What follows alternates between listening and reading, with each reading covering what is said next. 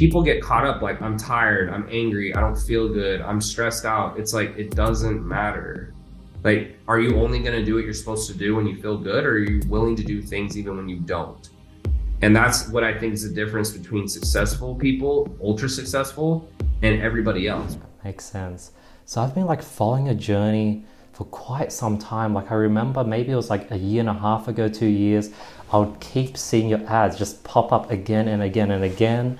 And I started sort of searching you up, listening to all your podcasts, learn about your whole journey, about how, and you had a really relatable journey. The whole journey of doing a bunch of courses, trying a bunch of webinars, doing what everyone teaches and it not working, you having to come up with your sort of own method of sort of SMS, messenger sort of sales, and that whole process. It was just a relatable journey because everyone's gone through a bunch of courses and followed exactly what the course taught, and it didn't get the results. And it was just such a crazy journey you've been through. Yeah, no, it's definitely been crazy, but looking back, it's been worth it for sure. But it's been crazy. How many years in are you now into entrepreneurship and business? So I say it's 5 because I didn't really start making money till I was 25. I started trying, or I guess I started learning. I don't think I was really trying to make money, but I was learning about business around like 23. So I'm 30 now. So, you could say it's like 7 years total, but really it's like, I say 5 because that's really when my business started and I started to actually make money. From 23 to 25, it was just like anything you could think of. I got like a college crash course in internet marketing, but it was obviously, I learned way more in those 2 years than I ever did before that, like way more. And then when do you think you started just like peaking and things just exponentially grew? Has that been in the last few years or? No, so it happened pretty fast. So I went 0 to $1 million the first year, and it was a fitness offer. And I basically did everything myself. I was working like 16, 18 hours a day. And you can ask my parents, like I wouldn't see my parents for like 3 months, and I was living like in a little bedroom in their house. I paid them like $1,000 a month. And then the next year we went to 10 million. So my biggest year actually, like in terms of growth in a year, was 1 to 10. That was crazy. And it was just because just a lot of things happened at once. Like we had a higher priced offer. I started building my team. I could move a lot faster. We started pushing on the ads really hard. That was like right before COVID too. I don't know. It was just perfect timing. And I had a really unique method at the time. And that's the one downside with internet marketing is like, I see the cycles now. So right when I went to 10 million in a year, that's when I started kind of like messaging system. And it was brand new because I was like, Facebook just barely rolled out like ManyChat and you could do messenger ads. It was very, very new. And so I just was crushing it. And then the next year we did 15, and then we've kind of gone up from there. So if you minus the first year, we probably did, 40 million in 3 years. And then we did 50 in about 4, but like the first year like set us way back because, we only did 1 million. But yeah, so it was pretty fast after that. So, I guess it's relative though, because obviously I did a lot of stuff before that, but once the money started actually coming in, it went very fast. That's crazy. How did you scale so fast without things breaking? Like, how did you go from like 1 to 10 without like Facebook ads shutting down, payment gateway shutting down, ManyChat maybe sending you some restrictions? Like so many things could break. How did you go so fast without breaking anything? Yeah, I mean, I think stuff did happen, but I don't think there was anything that was like, so bad it was going to shut the business down. And dude, I just was working insane hours. And so, a lot of people, I actually did a post today and people get butthurt about some of the stuff I say, but I just think a lot of people are soft, and that may not be popular opinion or like politically correct, but like a lot of people are not willing to work 16 hours a day, but I could beat them. And, they'll say, oh yeah, but laws of diminishing return, this and that. To me, it's like the guys who talk about overtraining and they don't even go to the gym. Or they go to the gym like twice a week. Like, bro, you're not overtraining. Like, you don't even look like you work out. So that's maybe not the politically correct thing to say, but I think it's the truth. And so between that and then I just had my brothers and I had a few close people next to me that I didn't have to spend a lot of time training. You know, like my brothers, I was just like, hey, I need your help, like figure it out. Like, I don't have time to train you. Just like come in and like deliver the service. Like, here's like a SOP and like, good luck. And I don't even think the SOP was that good. So there was a little bit of luck and a lot of hard work. And I think a lot of people, they kind of don't understand how far you can push the human body until they do it. And I pushed it pretty much to the brink. Like I was like under extreme stress, very unhealthy. Like I started losing hair for a while because I was so stressed out. But I don't know, man, when you're running away from pain and you really are willing to do anything, you'd be surprised at like what you can do. It's actually pretty incredible. What's your workload like nowadays? It's different. So I still work a lot, but I enjoy it, but it's very tactical. Or I should not even tactical.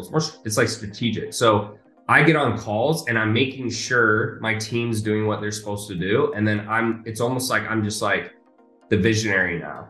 Like it's extremely like, okay, I want us to do this, like execute. Because it gets to a point where you realize that, at least I did, that let's say I did sales calls all day and I closed 100%. Well, even if I close 8 calls a day, the size our business is at now, it doesn't really help. It's not going to make a difference. It's like, oh, you made an extra $1 million this year. It's like, who cares?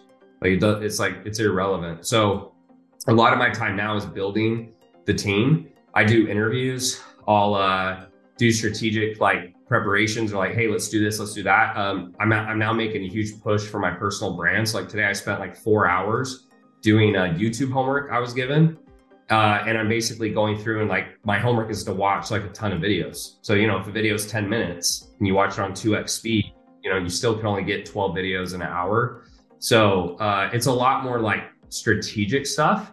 Where you're kind of just like the general and you're moving players around the board versus you're actually in the game, you know? So it's definitely less stressful. I'll say that. When you're doing tasks, it's really hard on your system, especially if you're talking to like customers and clients. But it's just a different type of hard, I guess. It's, you know, but I enjoy it. It's different, but I enjoy it. When you sort of pivot towards this sort of more sort of bigger picture sort of position where you're sort of just having ideas, hey, can you execute this and this? Yeah. Do you find that you have to sort of go in and sort of critique every like, hey, launch this funnel. Hey, I want a change with these TikTok videos. Hey, I want you to implement this for the YouTube. You send it out and then now you have to come back to these 3 things and check to see if it's correct. Oh, actually you didn't do it correctly. I meant it this way. And then eventually you just have like 20, 30 things that have been stacking up and revisions. And all of a sudden now you're sort of, it feels like you're just working all day. Does that ever happen?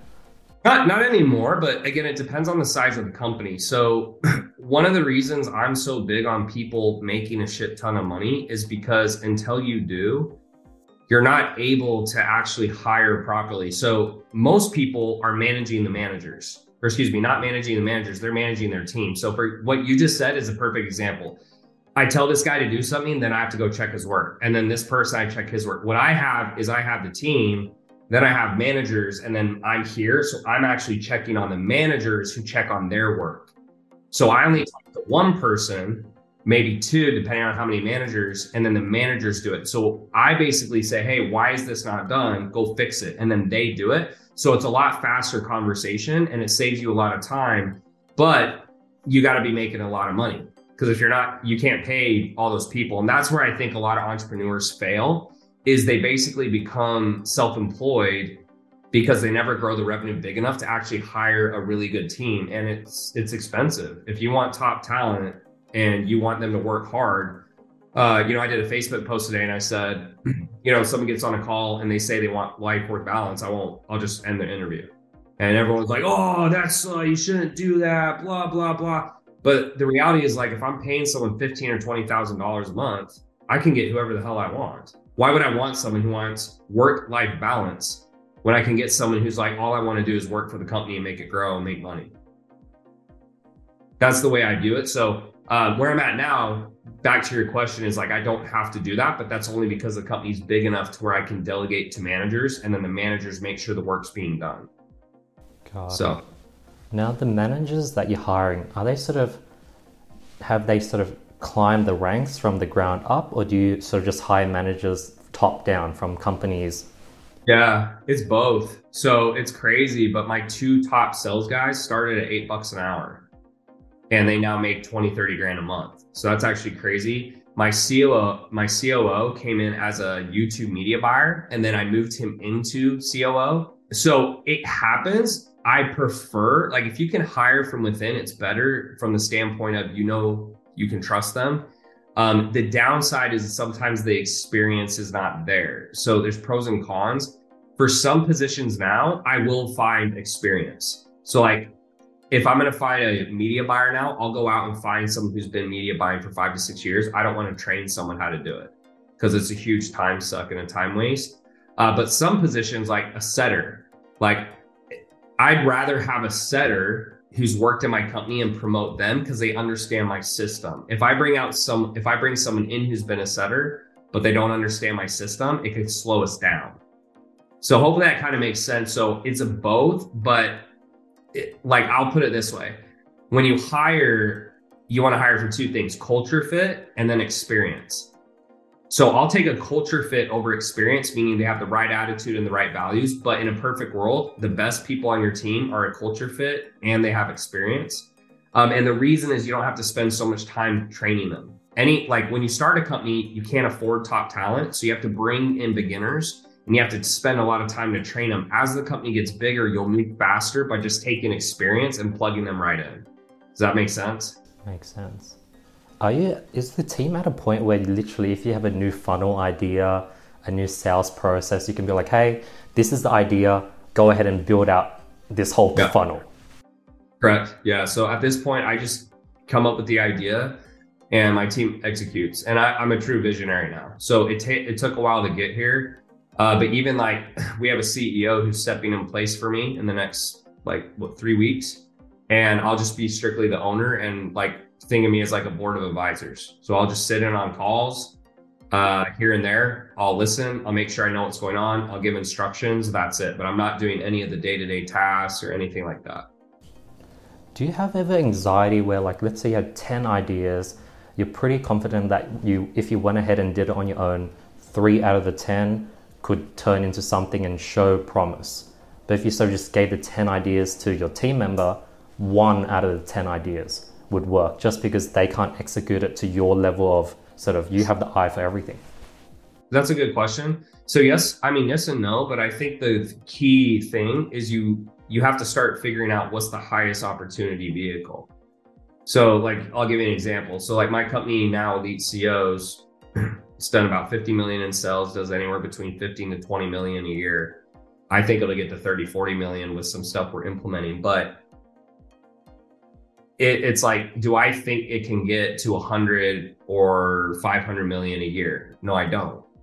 Just for the nature of the offer, the internet marketing space, etc. So if I had let's say I had 3 ideas, the one I would focus on is the one that's the biggest, and then I'd give the other ideas to someone else. And yeah, to your point, maybe they couldn't do it as well, but as you start to accumulate wealth and you have different things you do, the goal is if I can get someone to do it 80% as good as me, right? So let's say, just easy numbers, let's say they can get it to 800,000 and I could do 1 million. It doesn't really matter, right? It does at first, but as you start compounding wealth and you're talking about millions of dollars, it doesn't really matter that much and you get your time back. So what I'm doing now is in the next month, I essentially could work 15 minutes a day and make 6-figure paychecks every month, multiple 6. So for me, it's I have all my time back. I can spend it any way I want on the next business and I still make multiple 6 figures a month. That's best case scenario. So I have a cash flow business. The internet marketing is my cash flow. And then I take that cash flow and I can deploy it any way I want into the next big idea. And that's the next thing I do, I think is going to be the thing that I'm going to make sure has a 9 or 10 figure ceiling. It can get really freaking big.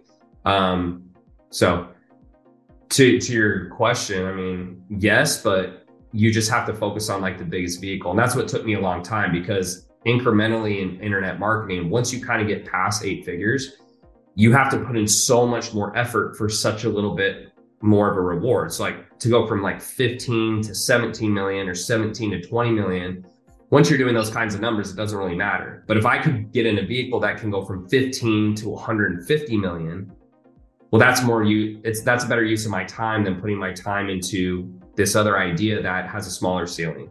That's kind of how I view it now. In the internet marketing space, do things always break? Like, is Facebook always trying to squeeze your margin and eventually the numbers no longer work as, I don't know, CPMs increase or sort of people get used to that funnel, or more people, more competitors come in and you're constantly having to rebuild it every 6 months? Is that a thing?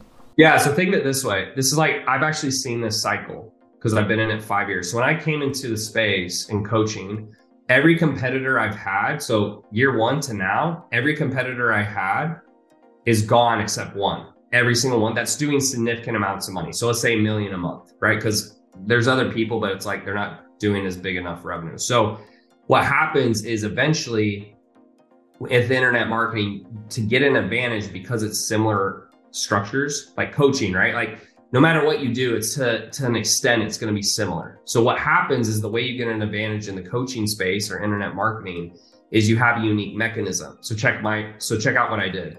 I came in, ManyChat came out, and as soon as it came out, I went 1 to 10 million in a year because no one was teaching that process. At least I didn't see it. Like I really didn't see anyone else doing it. What happens, those internet marketers, after 1 to 2 years, they all start copying each other. And so what happens is once they copy, the only way to get more market share again is you have to innovate. But then it's like whatever you innovate into next usually isn't as good as the first thing, right? Because the first thing you did is what got you so big. So it gets harder and harder to grow because by nature, it's an easier vehicle to get into, right? Like it's not like tech. Like you don't have to build anything. It's like, if you want to start a coaching business tomorrow, you could do it. So everyone copies each other, and then it gets harder and harder to get market share. And then what happens is typically, and you even saw me with this, I was only doing trainers. And then to get more market share, I had to go into general. And then basically you just have all these general business coaches competing with each other. And so it makes it harder and harder to scale. And that's why there's like a ceiling.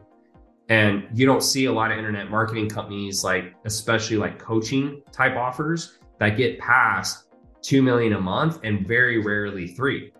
It's just the nature of the offer. But you'll see tech companies, or you'll see direct to consumer brands get way bigger all the time because just the nature of what it is. The other thing with internet marketing is just, it does have a little bit of a negative connotation, right? So people are like, oh, it's kind of scammy. Oh, like, am I going to get what I paid for? When someone orders Uber, or they buy Chipotle, they're not worried they're going to get scammed. They're just like, I'm paying for a product. The value is obvious. So unfortunately, just because one of the benefits of business is there's very low barrier to entry, but one of the cons is when there's low barrier to entry, you get a lot of bad people. And so it's the 80-20 rule. So if 80% of the coaches are bad or not good, then a lot of people are going to start feeling that way overall. So there's just a lot of things that work against you. And that's why, as I've matured and gotten older and I've been in this space a long time, I've realized, like, for me to get to the next level that I want to go to, it makes more sense for me to put in management and step out than to keep trying to get a little bit more profit every year, because that's not going to get me to 9 or 10 figures. That's just my personal opinion. Got it. Yeah, because that's one thing I've noticed, like over the last 4 to 5 years, one of the things I spent a whole year, I think maybe it was like 2021, trying to figure out was cold traffic. It was just so hard. I could not crack. Like I gave up. I got burnt out. Like I had appointment setters, salespeople, had a phone call funnel. We collected phone numbers, $5 a phone number, 400 phone numbers, maybe 80 would pick up. Out of 80, 20 is qualified. Out of 28 would show up to the sales call, and we'll maybe close 1 or 2, and things just kept breaking. It was so difficult. And I think hard. You're the only one, like you and Grant Cardone are like the only guys that are still advertising cold traffic, just reaching everyone, like Ty Lopez, Sam Ovens, like all the big guys, like they've sort of gone off. Like it just wasn't profitable for them. Like, how did you survive this long, and how are you still running ads? Yeah, so I don't know. I wouldn't say it's not profitable for them. Like Sam Ovens really kind of just pivoted. So he doesn't sell as much. He's really focused on school, which is his software play, which I just think he thinks it has a higher ceiling. Ty Lopez is doing a bunch of stuff, so I can't really speak for him. But I mean, for me personally, it just comes down to like your follow-up processes have to be really good, really good. And there's just a lot of ways it can break. Like your ad may not be good, and then they click on the ad and your follow-up system's not good, right? You're not messaging, you're not texting, your sales rep calls, he says something weird, then they get to the sales call, the sales rep can mess it up, they don't show, you don't have emails going out. There's just a lot of stuff. But what I can tell you that I've done probably better than anyone else, and I think it's part of why we've done so well, especially in a red ocean. Like I didn't realize when I got in the coaching space, like what I was getting into. Like I was like, oh, this is gonna be so easy. Like, and it was to an extent, and it has been, but there's a lot more competition in the space I'm in now than other stuff I could have picked. Way more competition. And so the one thing that I think has kept us going and why we've stuck around and we're going to keep sticking around is we just have such good follow-up systems, such good follow-up systems. And then on the back end, it's been 5 years. So our fulfillment's got better and better and better. So we re-sign a very high majority of our clients. And when you're getting a lot of re-signs, it makes the business more stable for the long haul because if you have a bad month of ads, or something happens, you're not like, oh my gosh, like we're going out of business. You have this recurring revenue from your clients who are continuing to upgrade. And so I think it's a mix, but definitely in the beginning, it was our follow-up. Like we hit our leads harder than anyone. If we get 5,000 leads in a day, we'll message 5,000 leads in a day, like one by one. And there's just not a lot of companies that can either A, handle that volume, or B, they'll do it, right? It's just hard. And so when you scale unscalable things, that gives you automatically a competitive advantage. Your appointment setters, your salespeople, are they commission only or do they have like a base salary? Yeah, so our sales reps are commission only, so 10% of sales. The appointment setters are usually hourly plus bonuses. So, and the bonuses are based on calls they set that close, right? Because we want to incentivize them to book good calls. So typically and it depends on how you define a setter. Some setters message and call. Some setters just message, some just call. Like for ours, mostly what they're doing is they're messaging. So they set calls via DMs. And so they usually get paid anywhere between 18 plus an hour. And they're Canadian. So the benefit of someone being from Canada is the US dollar is a lot stronger in Canada. So $10 in the US is like 14 or 13 in Canada. So if I pay someone $18 US, that's like 22 or 23 in Canada. So that's like a really good wage to be sitting at home and like messaging people. Do you think the days of running ads, collecting leads, paying $10, $5 per message per number, are those days like over? Like it seems like everyone's moving towards the building the brand, creating content, TikTok, YouTube. It seems like there's a shift. Like Alex Hormozi or Iman Guds is killing it just off organic traffic. Like I don't think he runs any ads. Is there a shift? Do you feel that or? Not really. Not for the majority. Definitely for a few. So like I'm really good friends with Alex. Alex is like obviously blown up, and I think like obviously he has a great story. He's a 9-figure net worth, so like he's also great at speaking. So I think all those things came together. I think for most people, like unless you build a very big following early on, so like a Logan Paul, Jake Paul, big influencer, the best bet, is to actually just do direct response. Because like Gary Vee will always say, oh yeah, you should post 100 times a day and this and this and this. But the problem is like, if you're not making any money, like how's that going to work? You're going to shoot all of it. You're going to edit all of it. You're going to post all of it. You're going to do like, you don't have time. And then because you don't have a following, 3 people see it. So you're seeing me, like I'm going the same direction now as well as Alex, but I have 9 editors on staff. I have a full-time executive creative director and I have a videographer. And the reason I'm doing it is that in the long run, it pays off. So it's short term, you lose a lot of money or you don't make any. But if I can do this for the next 10 years and take it seriously, the goal is that if I build the brand, everything I attach my name to becomes more valuable. That's why Grant Cardone, people want to work with him because everything Grant promotes does super well because he has a huge following. Or like You saw Kylie Jenner, Conor McGregor, Dwayne Johnson. I mean, they become billionaires from their tequila and whiskey because they're big names, right? So I think for the average person, it's a bad move. I don't think that's a good move for most people. But yeah, if you've made money and you have the team, I think if you don't start now, in the next 10 years, you'll be behind the ball because people are moving very heavy to content. And it's actually crazy. Content's only been around, like the internet was been around like 30 years. And content, YouTube only came out, like 15-ish years ago. So it's still very new, but it's starting to like really show the people who have big followings. Like there's two guys I saw today. They're like 21, 22. Guys named like Iman Godzi, and there's like another guy like Sebastian something. I guarantee, I don't know how much they're making, but I bet you their profit is way higher because they're making so much organically. And I don't think their business acumen is quite at the level that say mine is or someone else, but that's just because they're young, but they're able to get away with a lot more because they have that branding. And so they get a lot of this free traffic. So maybe it was a bad answer to your question, but I think for most people, no, they still should start with direct response. If you somehow are able to pull off a big audience quickly, then yeah, leverage it.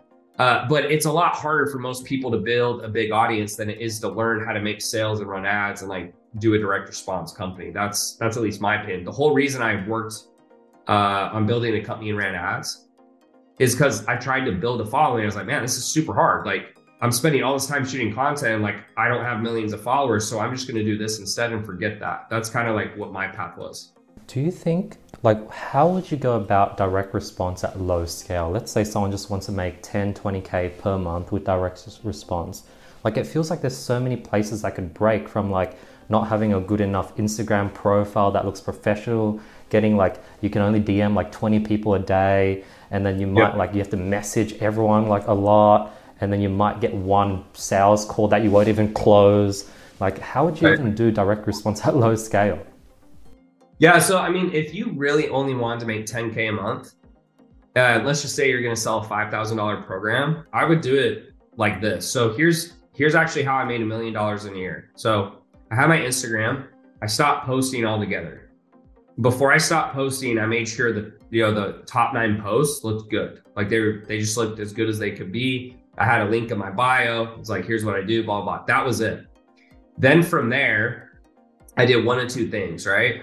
3 things. So from there, I did either low amount of Facebook spend, so very low, like, I mean, it'd be $100 a day type deal, very low. I would do like what's called an IG shout out, right? So I'd pay a page and they promote me.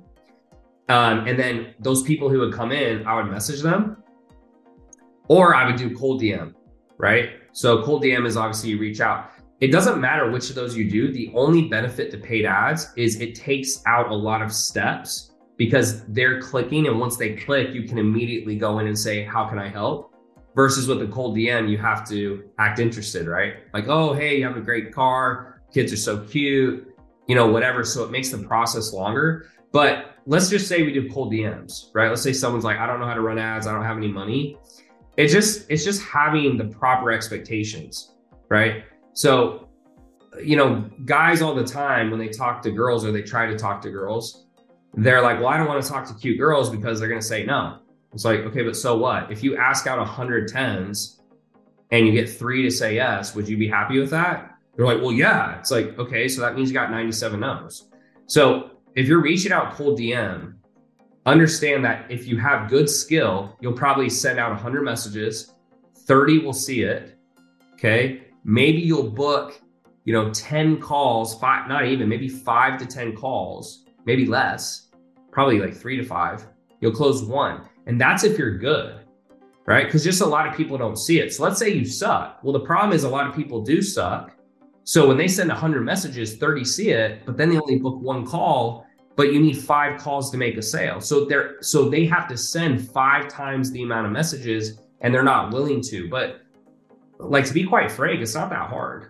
Like if I spent 5 hours a day and each hour I sent 20 messages, that's 100 a day. That's 700 a week. That's almost 3,000 a month. Do you think you can make 10 grand? Probably. But people just don't want to hear that, right? People want get quick get rich quick, instant gratification. They don't want to learn any skills. That like, it's actually hilarious if you think about it, that someone would rather like do a intense physical labor job than just use their phone and message a few people. And for me, I came from door-to-door sales. So I was like, okay, so all I have to do is like message people on my phone. Oh, okay, I'll do it. And I would do it all day long. I just think a lot of people, I don't know what it is, but they're just soft, man. I mean, I wish there was another word to say, but they're just soft and they think everything should be handed to them and they don't have to do any work. And I just wasn't raised that way. So I don't resonate at all. Now, how hard, like, isn't it really difficult to go convert cold DM or cold Facebook message swipe ups to convince them to buy a $5,000 product? Like, I remember something we tried with one of our female sort of fashion brands. We like DM'd a bunch of comments on Fashion Nova Instagram pages, Kylie Jenner pages. Hey, we saw that you're into this. We have a similar dress. Here's the link to it. And it's like a $50 product. I think we DM'd like 200 people and it didn't work. Like no one purchased the $200 freaking product. So how do you do that with a $5,000 product? Well, that's the irony. That's a great question. So what's interesting about that is when people hear that, they're like, oh, well, it should be way easier to sell a $50 product than it is a $5,000, but it's not. And the reason for that is, one, you can't afford to get on the phone with someone for $50. It's not worth your time. So you're sending all these messages, but you're hoping people will buy just from your message, which is actually way harder than getting someone on a phone call. So that's number one, right? Once you get someone on a phone call, it's a lot easier to fight their objections. And then it's easier to sell a higher price package because there's more perceived value. So it's weird, but if you spend an hour on the phone with someone and you charge $5,000, the perceived value is much higher to them than if it's $50. Like if you got on the phone with someone for an hour for $50, they probably think you're weird. They're like, well, wait, like, why are you spending so much time trying to sell me this? So it's just a simple fact. One is if you can get someone on the phone, it's far easier. And then two, because it's a higher price package, you don't have to sell as many. And so, one $5,000 deal, you're there, like you're at your goal, versus with that $50 dress you were trying to sell, you have to sell literally like 100 of them to even feel like you made any money. And you can't scale low ticket typically without a massive following, or you're running a lot of ads. And so that's why I'm such a proponent for high ticket, because if you don't have skill and you don't have a lot of followers, selling low ticket is a suicide mission. Like it's not going to work. The amount of volume you need, you're not able to pull it off. And that's actually, just so you know, that was my story. So the first 2 years of business, I made $2,000 selling a $47 program. And then I switched to high ticket and I made $1 million, then 10, then 15, then 20, so it just completely changed my life just by like changing the price. That's all I did. It was just same product pretty much, just this to there. And then I gave them more access. That was it. It was basically the same product. Wow. How do you stay so driven and motivated, even though you've achieved like a lot of your goals? Like, how do you still stay hungry and motivated each day? Yeah, so at first I wasn't. I got really depressed and I got really low because, like, I don't know, whatever your goal is, for me, it was to hit $1 million a month. And I told myself, I said, man, if I can hit $1 million a month, like, that's all I have to, like, I've made it, right? Like, I'm an absolute God, right? In my mind. And then I hit it and I didn't feel any different. And I remember when that happened, I was like, what do I do now? And so I just went through a lot of like, personal discovery. And for me, I came to the conclusion that, what a lot of what we do doesn't matter, and it doesn't have to matter, right? Like if you think about what we wear, like what you and me are wearing right now, what we're talking about, what's in my house, what I buy, it doesn't matter. It doesn't matter at all, right? But if it matters to you, that's all that's important. And so I audited myself. I said, why do I want to build a business now? Like, do I like this? And I just came to the conclusion I like building businesses. And then the most important conclusion is that I enjoy becoming the person that I need to be to get to the next level. And what I mean by that is the person you have to become to hit $1 million a month, and then let's say 10 million a month, and then 100 million. Like you have to change. You have to learn leadership skills. You have to learn patience, discipline, consistency, competitive greatness, like all these things. And that is the reward.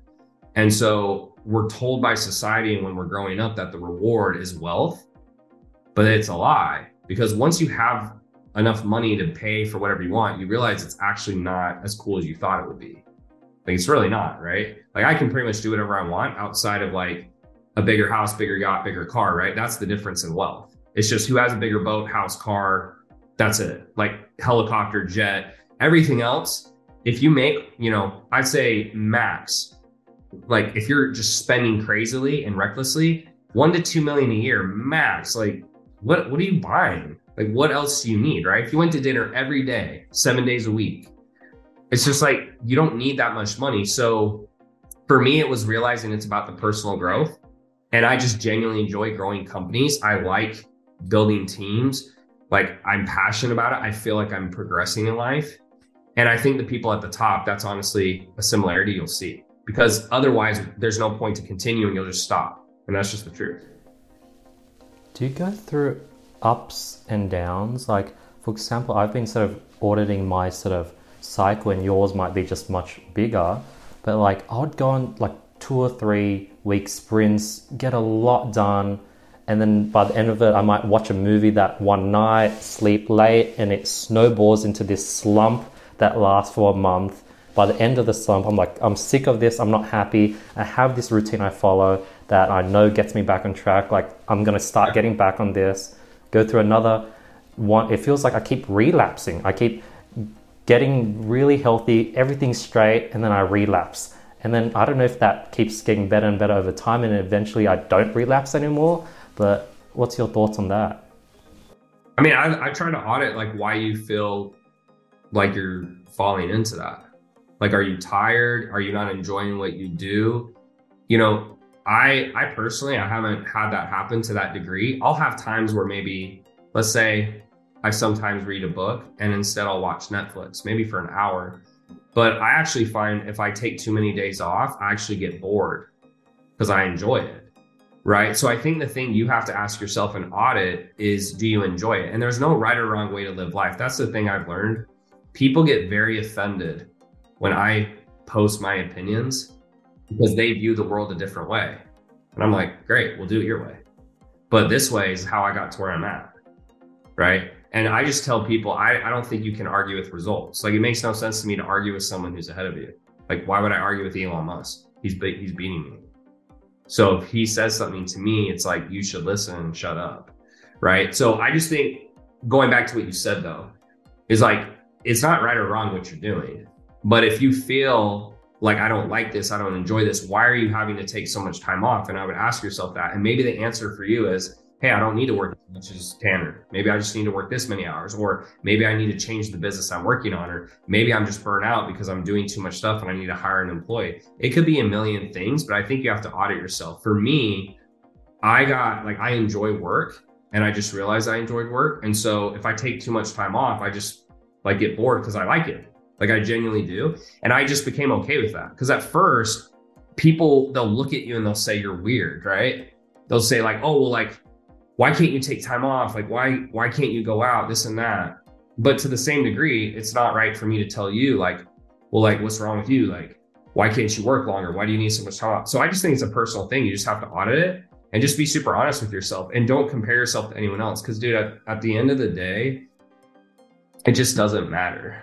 Like, no one cares how much money you make or don't make, or like what you accomplish. Betty White is a great example because she died recently. No one talks about her anymore, right? Nobody. And no one's going to talk about you after you die either. And so I think that's a comforting feeling, to just live your life the way you want to live it, with no judgment, and don't care, and not caring what anyone else says. That's just my 2 cents. I think on that topic, I am going through this sort of crust where it's weird. Like, over the last 2-3 years, I did the whole affirmation booklets, all the things I wanted. I wanted to build this massive company. I would constantly be listening to Elon Musk interviews, Bill Gates interviews, and I was just in that space. And I was like, dude, like, I want to hit it big in this one lifetime I have. And then as I'm realizing that I'm just losing this motivation and drive, I was like, did this exercise. So I was like, if I have 1 day left, what will I do with that 1 day? If I had 1 week, 1 month, 1 year. And in like if I had 1 year left, I'd be traveling the world, filming content, sharing positivity. Like I'd be just traveling and exploring, and that's what I love doing. And all of a sudden I'm like a bit confused because this whole time I've been brainwashing myself to just be consistent, read every night, build this big company, sort of just small steps every day, consulting, do whatever I'm doing. But when I did that exercise, it just gave me a complete opposite answer. Then I think you should do it. That's the thing. Like I think like you just answered your question. The only reason, if you think about it, outside of enjoyment is to make sure you can pay your bills, right? So the only reason you would do more work to make more money if you didn't enjoy it was because you wanted to get to a certain threshold of income. But once you get there, there's no point. Like I just had a friend who was making a ton of money. He shut his business down and he moved across the world and he wants to DJ. I mean, dude, I'm not going to personally do that. Like I like music, but I'm not going to ever stop running companies. But that was for him. And that was just him auditing himself and saying, you know what? I've made enough money. I don't care about making more. I don't need to have a big team. I don't care about that. I just want to live my life and travel. And so for you, if that's the goal, as long as you can make enough to where you feel comfortable, that's probably what you should do. Because the thing is, you have to understand, like, think about when you're 80 and you're about to die.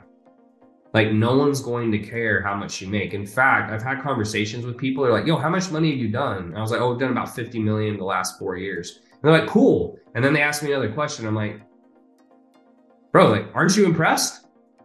Aren't you impressed with me? Right? But no one cares. It's just we think people care.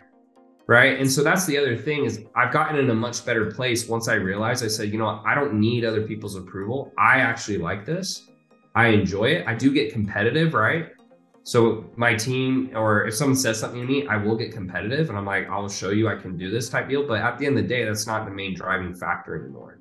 It's because I just genuinely enjoy growing companies. I enjoy the personal growth and that gives me satisfaction. And I feel like the stuff I do like to do, I can do in moderation while I do it, right?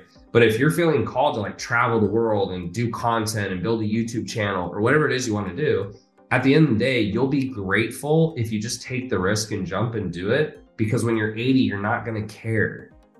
You know, you're not going to look back and say, man, I'm so glad I built that company I fucking hated.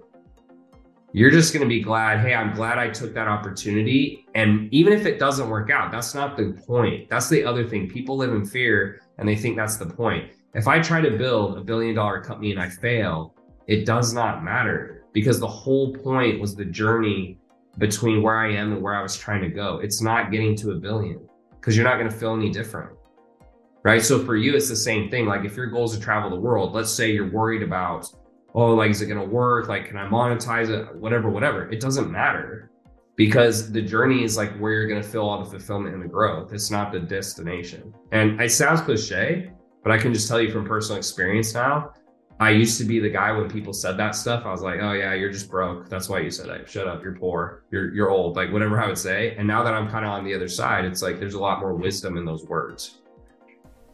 Two things I want to get your thoughts on. Yeah. Cause like, I don't know if it's just the brainwashing I did on myself or everything I'm surrounded by, but like 2-3 years ago, I was like pretty confident that like in the next 60 years, I could build $1 billion company if I just kept at it and didn't give up. Yeah. And then now, I don't know if it's because I'm going through a slump, maybe I just haven't gotten enough sleep over the last 2 weeks, but I'm just like, I don't know if that's what I really want to do. Like there isn't enough motivation or drive to push me. Like if I had to achieve that goal, I'd be eating glass every day. I'd be really pushing and forcing myself to make that happen because I know I think I have what it takes to achieve it, but I don't know if it'll be fun. Then the second part is, do you have like different mindsets when you're sort of like, let's say you have lack of sleep for 2 weeks versus you've had a lot of sleep over 2 weeks. Are there two sides of you where you're like, I want to be a billionaire? No, not really, because it's a mindset thing? It's a good question. Yeah, so the first one, again, is I think the richest people on earth enjoy what they do. I really believe that. Like Warren Buffett, I truly believe he loves investing. He loves it. I think he'd do it no matter what. I think Elon Musk, He loves what he does. I believe that. So I truly believe deep down for you, if you don't enjoy like the grind or like what you're going to have to go through, then that is part of your answer. And to be frank, $1 billion is a lot of fucking money, man. Right? Like even think about being a multimillionaire compared to a billionaire. It's just the level of the game is completely different, right? If you do want to be a billionaire, the first thing that I've learned from having a lot of conversations with affluent people in my transition now is it's more about the vehicle than the work. So that's what I'm saying. You can work as hard as you want and you're never going to make like a coaching company get to $1 billion, probably. Like I'm sure that there's one out there, but I doubt it. I haven't seen it. Right. But if it's a tech company or it's like a direct to consumer product or, you know, whatever, then now you have a shot. You got to give yourself a shot to hit the grand slam, right? If you're not even like, if you don't even have a bat, you can't possibly do it. So I think that's number one. And you just got to audit yourself. You're like, if you don't enjoy it, there's no shame in that. And maybe you feel pressure from your family or your friend, but I'll just be honest again, it doesn't fucking matter, man. Like they don't care. Like they don't care. And you shouldn't live your life for anyone else. Number two is 100%. Like there's days where I'm like, fuck it. Like I've had enough. I need a break. I need to go to bed. But I just know it's like a momentary feeling. And I think one thing you need to do is you need to recognize if it's momentary. And if it is, you need to push through it. Because the problem with society, in my opinion, is everyone's soft, right? Like I say one thing about working hard and everyone falls apart. Oh, you don't have to work hard. You don't have to do that. You can have work-life balance. It's like, no, you can't. If you want extreme levels of success, you cannot live a balanced life. Like there is no such thing. And I don't even believe in balance anyways. I believe if you're doing what you love, why does there need to be balance, right? If you love shooting photography and you do it 12 hours a day, that is balance for you. You love it. So I think for you, it's the number one thing is like, if you want to get to $1 billion, make sure you're in the right vehicle and make sure that's what you really want. If it is, then understand that feelings are temporary. And I just tell people to ignore their feelings. And what I mean by that is people get caught up like, I'm tired, I'm angry, I don't feel good, I'm stressed out. It's like, it doesn't matter. Like, are you only going to do what you're supposed to do when you feel good? Or are you willing to do things even when you don't? And that's what I think is the difference between successful people, ultra successful, and everybody else. Because, dude, I get up and I do exactly what I'm supposed to do every single day. Because that's what I know I'm supposed to do. And it doesn't matter if I feel good, right?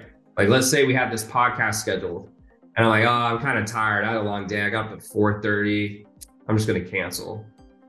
It just, if you're going to keep doing that throughout your life, the human brain is very powerful and it looks for patterns. And so when you do something, it goes, oh, when that happens, he does this, so it's okay. I'm going to do it again.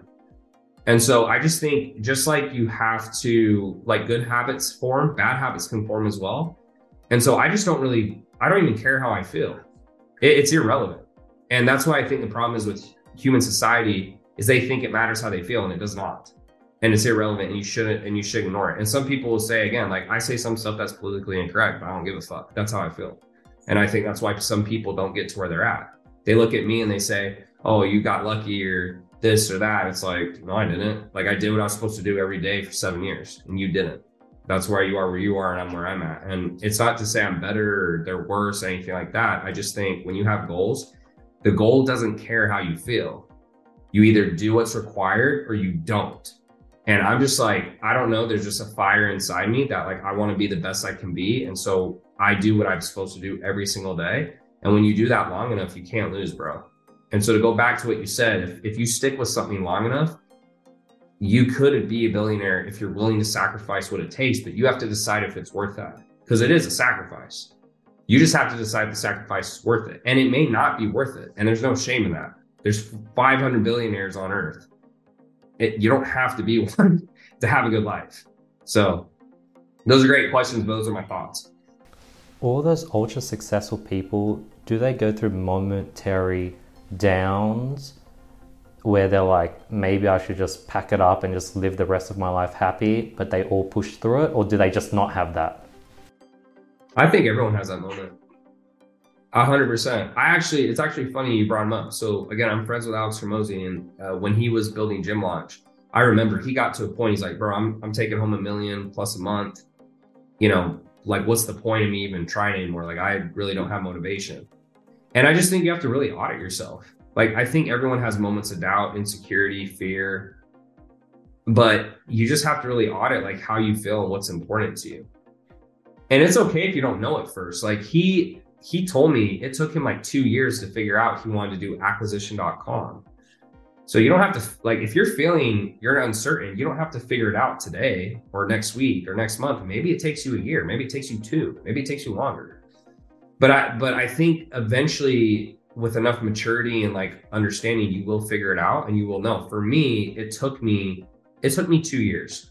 So you have to understand, after I was doing $1 million a month, I basically lost all motivation for a while. I was like, what does it matter if I make 2 million or 3 million or 4 million or 5? It doesn't matter. And so I went through that cycle. And then on the other end of it, 2 years later, I was like, you know what? It's not about the money. It's about the growth. And that's what got me back in the game. And I started growing again. I started being motivated. So I just think you have to find like what makes you tick inside. And you have to really ask, if no one cares what I do, then what would I do? Because I know a lot of my friends or a lot of people, they get pressured by parents or family or society. And ultimately, you're going to be very unhappy at the end of your life if you do things for other people. You can't, I just like so against that. My parents, for an example, are very religious. They raised me very religiously. I'm not active. They would love more than anything that I was active, but I just made a conscious decision that I said, you know what, this will disappoint my parents, but I am not going to do something I don't feel like I'm going to give it 100%. So I'm not going to do it. And it may or may not be the right decision, but it was the right decision for me. With your current businesses, what aspects of it do you enjoy? Like, do you really love sitting in front of the camera, creating content? Do you really love building out sales funnel and training your salespeople? Do you really love going through a bunch of interviews? Or are you doing that because you love growing and that's the vehicle to get that growth? Yeah, I think there's a lot of shit I do that I don't like, but it's just part of it, right? It's part of the game. I love the growth, but the growth, to get growth, you have to do interviews, you have to train, you have to do content. Like, even content's new to me. If you look at like the last 5 years, I haven't really done a lot of content. I mean, most of the stuff I do, it's very like, buy my shit, buy my shit, buy my shit. Now it's kind of changing. Like, I would never have done this. If you had asked me like a couple of years ago, even a year ago, I would have told you no, probably 100%, right? But it's changing. And so why am I changing? Because that's what's going to get me to my next goal. So I don't enjoy everything I do, but it's like working out. It's delayed gratification. I work out because I like the result, not because I enjoy going to the gym at 5 a.m. And a lot of people are so tied to short-term gratification, right? And they can't control their impulses, which is why they're not successful. It's like, you just have to have impulse control. But you have to just go to the gym, even if you don't feel like it. You have to do the work, even if you don't feel like it. So there are things I enjoy. Like, I do enjoy growing the team. I enjoy seeing results. I enjoy seeing client wins. But yeah, I'd be lying to you if I said I enjoyed everything, but that's what makes it worth it, right? Like, you don't look back and say, man, that was so easy. God, that was so worth it. It was so easy. I didn't even have to try. You look back, you're like, fuck, that was so hard, but it was so worth it. And I think that's what makes it fun, because it is hard. And that's like where the growth comes. Like, if you don't have an obstacle, you can't possibly grow. That's beautiful. Tell me a bit about your next chapter, Town. Like, what's the plan after you sort of get the CEO, manage EliteCEOs? What's the next chapter, you reckon? Yeah, so it'll be hard. I've been told by multiple people to take like a 1 to 2 month sabbatical. So I'm going to go over to Europe or Asia and just not work. I'm going to read, I'm going to learn, I'm going to talk to whoever I want to, but I'm not going to work, and kind of work on the big idea. And then I'm going to come back and execute. So I don't know what the next thing is, but I definitely want to do something else. And I want to do something that can get really big. And I'm going to probably pour everything into it like I did this first company and see where it can go. But yeah, I mean, that's kind of the immediate future. So after New Year, I'm going to take a vacation. I haven't taken a vacation like 5 years. It's going to be hard for me. I already know it. That's why I'm going over to Asia and Europe. So like, I can't talk to my team as much, but that's what I've been told to do. And they said, you'll get a lot of clarity if you can just step back, and a lot of your thoughts will come, because when you're in the business and you're working, you can't be quite as creative, and vice versa. And so I think getting away from the company and just like being able to think and like read and like, you know, watch videos and whatever I want to do is going to give me a lot of that bandwidth back. Quick question. How did you go about finding your CEO? Like, how do you find someone that has a sales knowledge, funnel knowledge, marketing knowledge, hiring knowledge, like everything? Because like they'll have to be you. And if they're you, they're basically an entrepreneur and they'll be off doing their own thing. Yeah. Well, two things. So first one, my cheat code is this CEO is my brother. So I looked out there. Number two is if you're going to go find a CEO, you have to give them upside, right? So, there's a lot of people who have entrepreneurial tendencies, but they don't want to run their own business. So if you can help someone make 30, 40, 50,000 a month, that's a lot more than they can usually make on their own. And they don't have to deal with the risk, right? Because when you run the company, you have risk of lawsuits, you could go bankrupt, payroll, stuff can happen. When you're just running the company, you're basically have no risk, but you have a big paycheck every month and then you get the upside. So if I had to go out and find someone who wasn't my brother, you just have to make sure they understand the upside and you give them that upside so they're incentivized to grow it. Because otherwise it's like what you said, they're like, well, I'll just go do my own thing because there's no benefit to me being here. But if someone can make $300,000 to $500,000 a year, there's a lot of people out there who are willing to do that without all the risk. Because they're like, hey, I'm going to make really good money. I know it's coming in. I'm running the company for sure, but I don't own it. So I don't have any of the downside. And that's kind of like why they like it. And there's a lot of people out there who will do it. You just have to be willing to pay top dollar. If you're looking for a CEO and you want to pay him $5,000, it's like, that's not going to work. They're people with the skills you need at that level are more hard to find, which is why you have to pay a lot more because there's just less of them. That's beautiful. Tanner, where can people find more about what you do, get knowledge from you? Where's the best place for people to follow you? Yeah, YouTube would be great. I'm really trying to go hard on YouTube. I spent like 4 or 5 hours today, like part of my like YouTube homework. So YouTube would be great, man. I'm really gonna try this next year to like put my heart and soul into my content. The last like 5 years, I haven't really tried hard. I've just kind of put stuff out, but I really want to kind of change that. That's why I'm doing more podcasts and interviews and things of that nature. So YouTube would be great. And then feel free to tell me if my videos suck and what I need to do better, because I'm all about that. Thank you so much for your time today, Tanner. I really appreciate it. I just love how real, raw you are, straight to the point. You're able to cut through the BS. You're able to sort of, and you're just yourself. You're just like chill, and I just love that about you. Thanks, man. I appreciate it. And hopefully it helps someone. And there's no other way to be than yourself. You just speak your truth and people will like you or hate you, but that's all that matters. Thank you so much, Tanner. If you guys made it this far, I really appreciate it. I want to thank you if you guys watched till the end. Let me know your thoughts. Please leave me a review on Spotify and Apple. I really want to get feedback on what I can improve on, what I can do better on. If I'm doing good, I'd love to hear that. But yeah, thank you so much for watching the podcast, and I'll see you guys next week with another episode. Peace.